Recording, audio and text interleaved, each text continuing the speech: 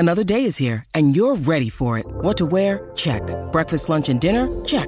Planning for what's next and how to save for it? That's where Bank of America can help. For your financial to-dos, Bank of America has experts ready to help get you closer to your goals. Get started at one of our local financial centers or 24/7 in our mobile banking app. Find a location near you at bankofamerica.com/talktous. What would you like the power to do? Mobile banking requires downloading the app and is only available for select devices. Message and data rates may apply. Bank of America N.A., member FDIC.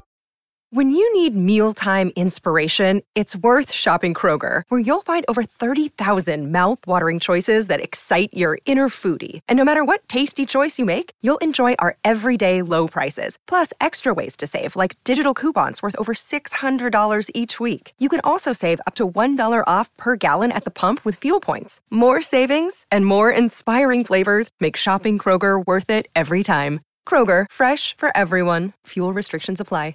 Well, we're so lucky to catch up with the absolutely brilliant Morgan Turinui, former Wallaby Stan Sport Channel 9 commentator and broadcaster, and now also World Rugby 2. Morgs, great to have you on the program. I know I was with you just a few days ago. How did you enjoy Perth? First time the Sevens was there and it was a sellout. And Aussie were in both finals. Yeah, it was surprising. I know you were so happy to see that, Chris. It was great to see your feigned positivity around that. But I love coming on because you always say my name so well. It's a bit different in Australia the way they pronounce my name, so it's always nice to have it pronounced properly. But it was great, Perth. I don't think people realised what it was going to be like. It was a bit of a risk taking it perhaps away from Sydney. Not sure what it would be, that Australia Day, public holiday, the Friday. Sold out Sunday, massive Saturday. Friday was great. It was a resounding success, and I've already put my hand up for next year. It was brilliant fun, wasn't it? We had a great commentary crew and, of course, very successful on and off the field. The Aussie Sevens program, you must be starting to think. The men are starting to come right. Obviously, the women had a little bit of a hiccup, but we know just how quality they are. You must be starting to think potentially double Olympic gold there. Probably not with the men. I think you would have seen, I think Argentina, they're probably a margin in front of everyone. And as we've seen right throughout the series, there's a clump of 5 or 6 teams that could do anything on any given day, including New Zealand, Australia, yes. South Africa have been good already in Dubai this year. USA brought their more experienced team to Perth and were better again. You know, there's so many teams in the men's draw. I think Australia and New Zealand, notwithstanding the fact that Ireland was so good on the women's draw, I think they're still a cut above. I think our women will be in that gold medal match.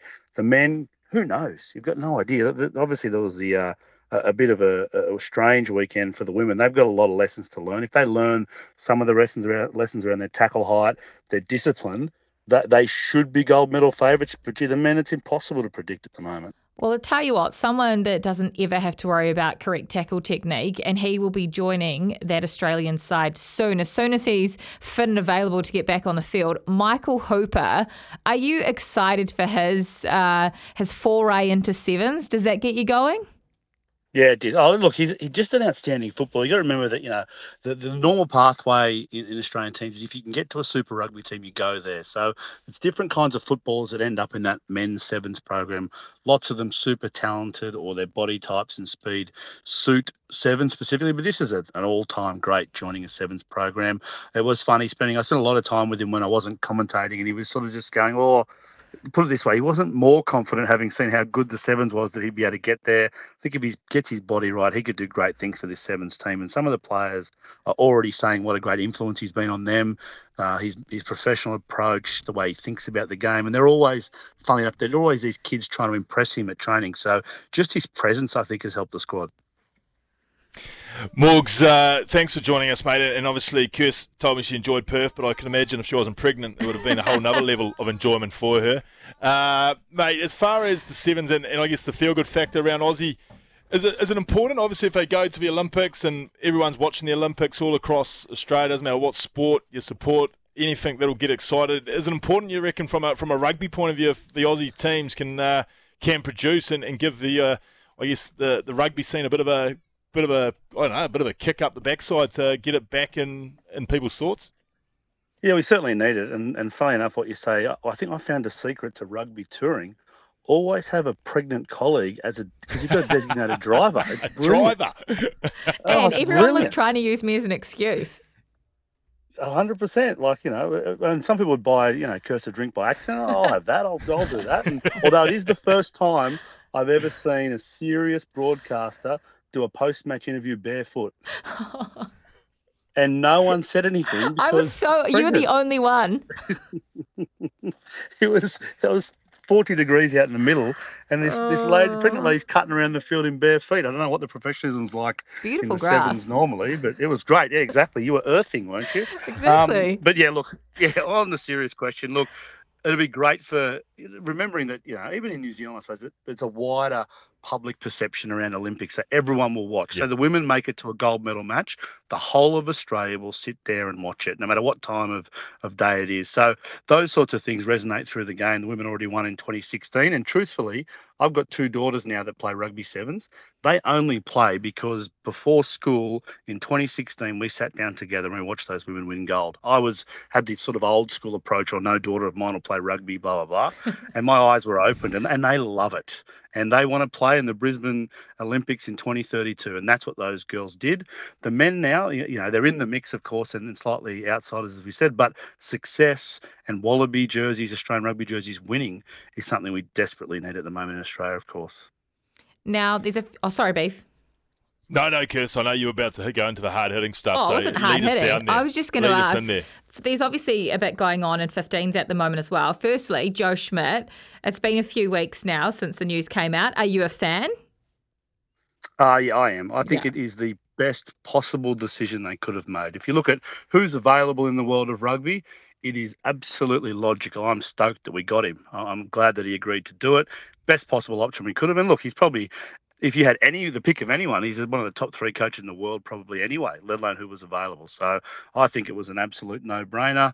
I can't wait to see what he can do. The important thing now is that we build a system and an environment where he can succeed, where he can get results quite quickly, because, of course, that's what we need. I think hopefully we've learned over the last few coaching appointments, it's not just a magic wand that you wave and the coach fixes everything. So I think it's a great appointment. Can't wait for him to get his boots on the ground and get into it.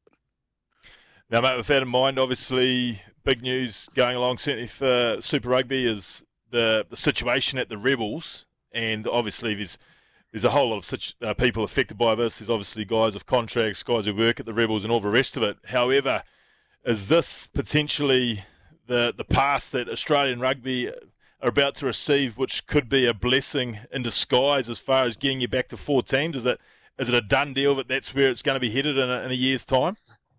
Well, it seems like there's some inertia leading us there. And I think the fastest and easiest way to fix the Wallabies is to have less super teams. But then when you look at Australian rugby as a whole, having less teams, having less presence geographically right around the country, it's hard to justify that. That's better for the game, generally better for younger players playing. So you're walking that line of the Wallabies winning helps the game. But then if not enough people are playing or watching it, then what's the point to a certain degree? So I think less teams seems to be the way we might have to go, just the reality of the financial situation. I think, Melbourne Rebels aren't the only ones with some difficulties off the back of COVID and the back of less funding from Rugby Australia and, the lowering in crowds in Super, all those sorts of things. It's a different world now, and we're up against two of the best national domestic competitions in the world, the AFL and the NRL. So within all that mix, the logical thing may be to have less Super Rugby teams. So in saying that, would another rugby team work in Melbourne, or will it not because you're competing against the NRL? I mean, there's been rumours in the last couple of days about Melbourne being a potential base for Moana Pacifica. Would it work for another Super Rugby side? Oh, look, I don't think it's the name or the kind of team, really. It would have to look at the funding model. If it's a Moana Pacifica funded generally by the whole of Sansa and perhaps World Rugby as well, and that's a different funding model. I think we need lots of these Super Rugby teams to make sure that they're smart, well-run, profitable, or at least they wash their face organisations. We can't be just throwing money down a hole in 5 different places in Australia, waiting for the Wallabies to win, waiting for the 27 World Cup to solve everything. So it's living in this new world where the dollar has to go a bit further. So and the other thing is you've got to work out whether you think that you need to have a Super Rugby presence in Melbourne to get 85,000 people to the MCG for a test match. Lots of people are saying Melbourne people will turn up anyway. And then the other side of the coin is the talent pathway through Melbourne. So a Moana team or a Rebels team lots of locally homegrown players can have an easy way into professional rugby. So luckily, I'm not smart enough to have to make those decisions. I just get to critique them when they're made. It's very interesting, isn't it? And you two will probably get to go and enjoy Super Round in Melbourne. Are you going back this year, Beav? You'll be there, right, Morgs? Yeah, I'm there. Beav, you coming? there? Yeah, there's a couple of things on the table, Chris. You're always there. That might get me there. Melbourne will always get you. I think they blew the budget getting him in for the Bledisloe in Melbourne. So I blew something there, I tell you. Morgan, an absolute pleasure to have you back on the program. Thank you so much for your time. We appreciate you. Anytime, crew.